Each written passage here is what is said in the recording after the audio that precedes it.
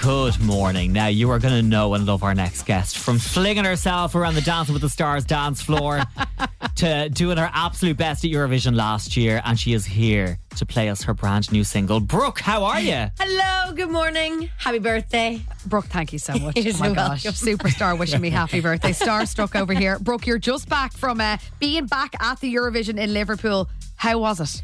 It was so nice to go and not have the country's weight on your shoulders. To actually go and enjoy yourself was it was a blast. It was unreal. And you played in the big square thing they had.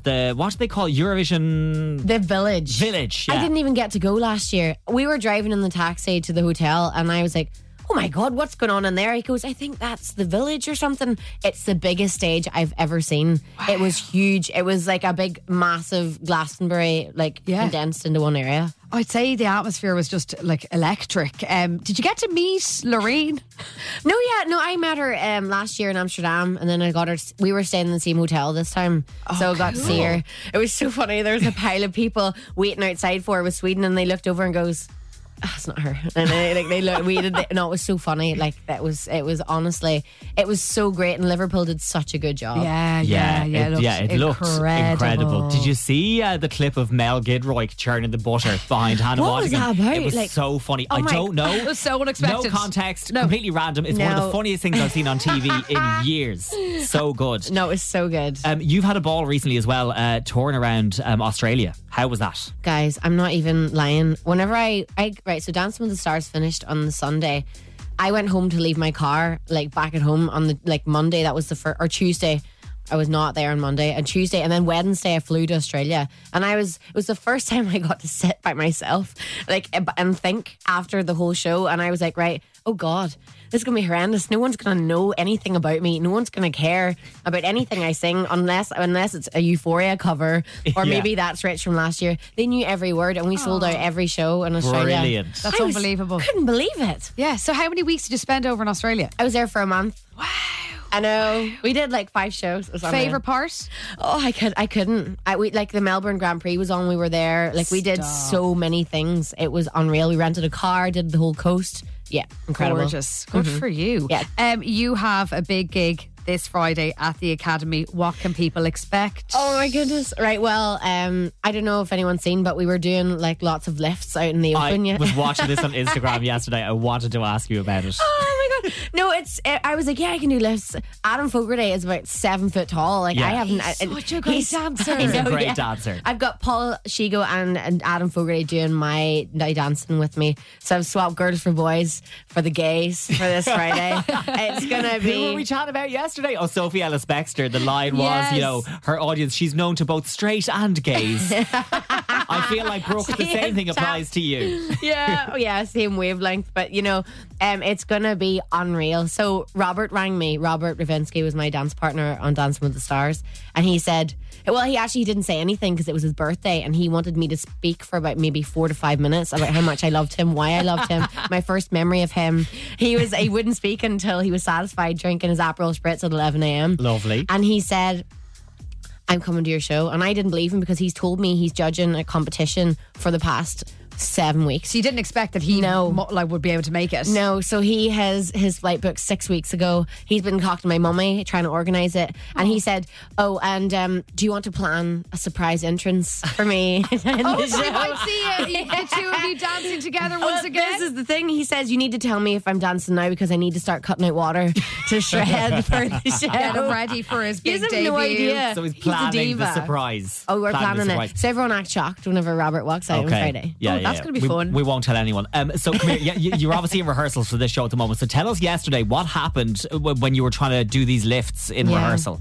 So we were rehearsing in Mind the Step, which is maybe a 8.5 foot roof, but obviously Adam's maybe 6'2", and I'm not. I don't know. I'm 5. It doesn't matter. But anyway, I had to go onto his shoulders, or they were lifting me up. So we went out to the street, just outside Bandy Bar, and everyone was sitting having their coffee, and I was trying to get onto Adam's shoulder, lean back, sing. No, it was honestly a lovely horrendous. sight for a Monday afternoon. Oh, I think they loved it. But we cleared out. Everyone crossed on to the next thing. Brooke is midair. Everyone's videoing but leaving at the same time, so they made them all uncomfortable. single. Hilarious. We just mentioned there, we were chatting about Sophie Ellis-Bextor yesterday because she's tipped to be representing the UK at next year's Eurovision. Oh. I think she's the favourite. They're saying she could be good.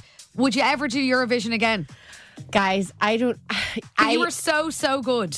It would need to be the right song. I would love to actually qualify for the country. Like, genuinely, I deserve to. Well, I just think that now I was so green. I was so naive going in last year. I had no idea the beast that I was entering. Yeah. Everything was monitored from the beginning. Probably a good thing in a way, though, was it? It was, yeah. I think, yeah. It was. What do they call that? Like the ignorance is yeah. bliss. Yeah. That's exactly. It was a baptism of fire for you. It was crazy, and I've had the maddest year ever, and I've tried to establish myself away from Eurovision to get, and I think that helped a lot, and people would maybe respect that a bit more. And now if I went back in, it would be I don't know. I'm trying. Like, it's all in my head.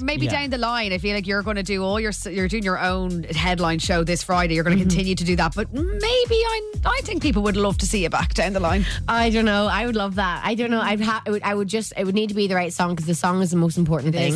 Yeah. Let's talk new music. Okay. Being Alone. It's the brand new single. We're going to play it for the first time on Irish radio now in the next few minutes. Tell us, where did it come from? What is it about? The vibe, the mood, the feeling, the meaning. Okay.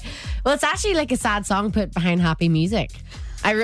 Which is very clever, because I often don't listen to the meaning of the song. I'm like, do, great song. Kind of like Robin's Dancing on My Own. It's such a bop, a but sad banger. A sad banger. It's a sad Exactly, banger. a sad banger.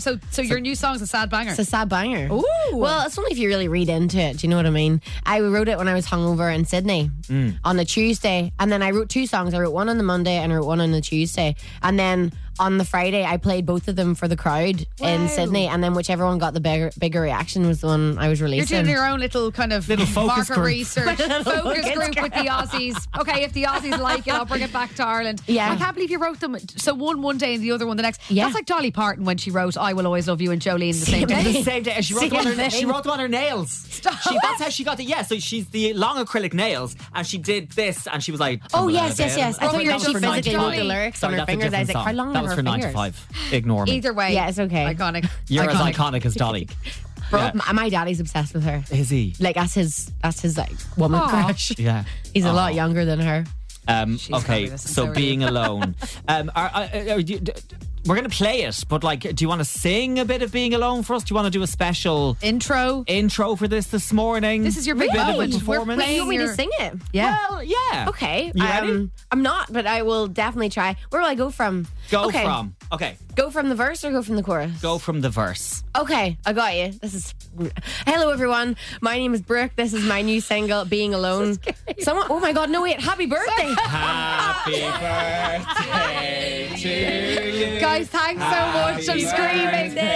to you.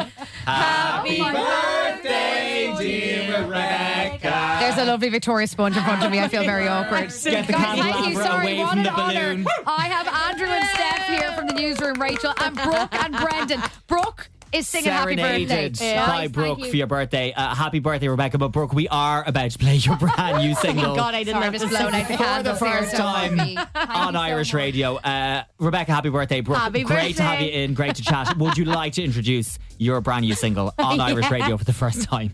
Hey everyone, this is Brooke and you're listening to my new single, Being Alone on 98 FM.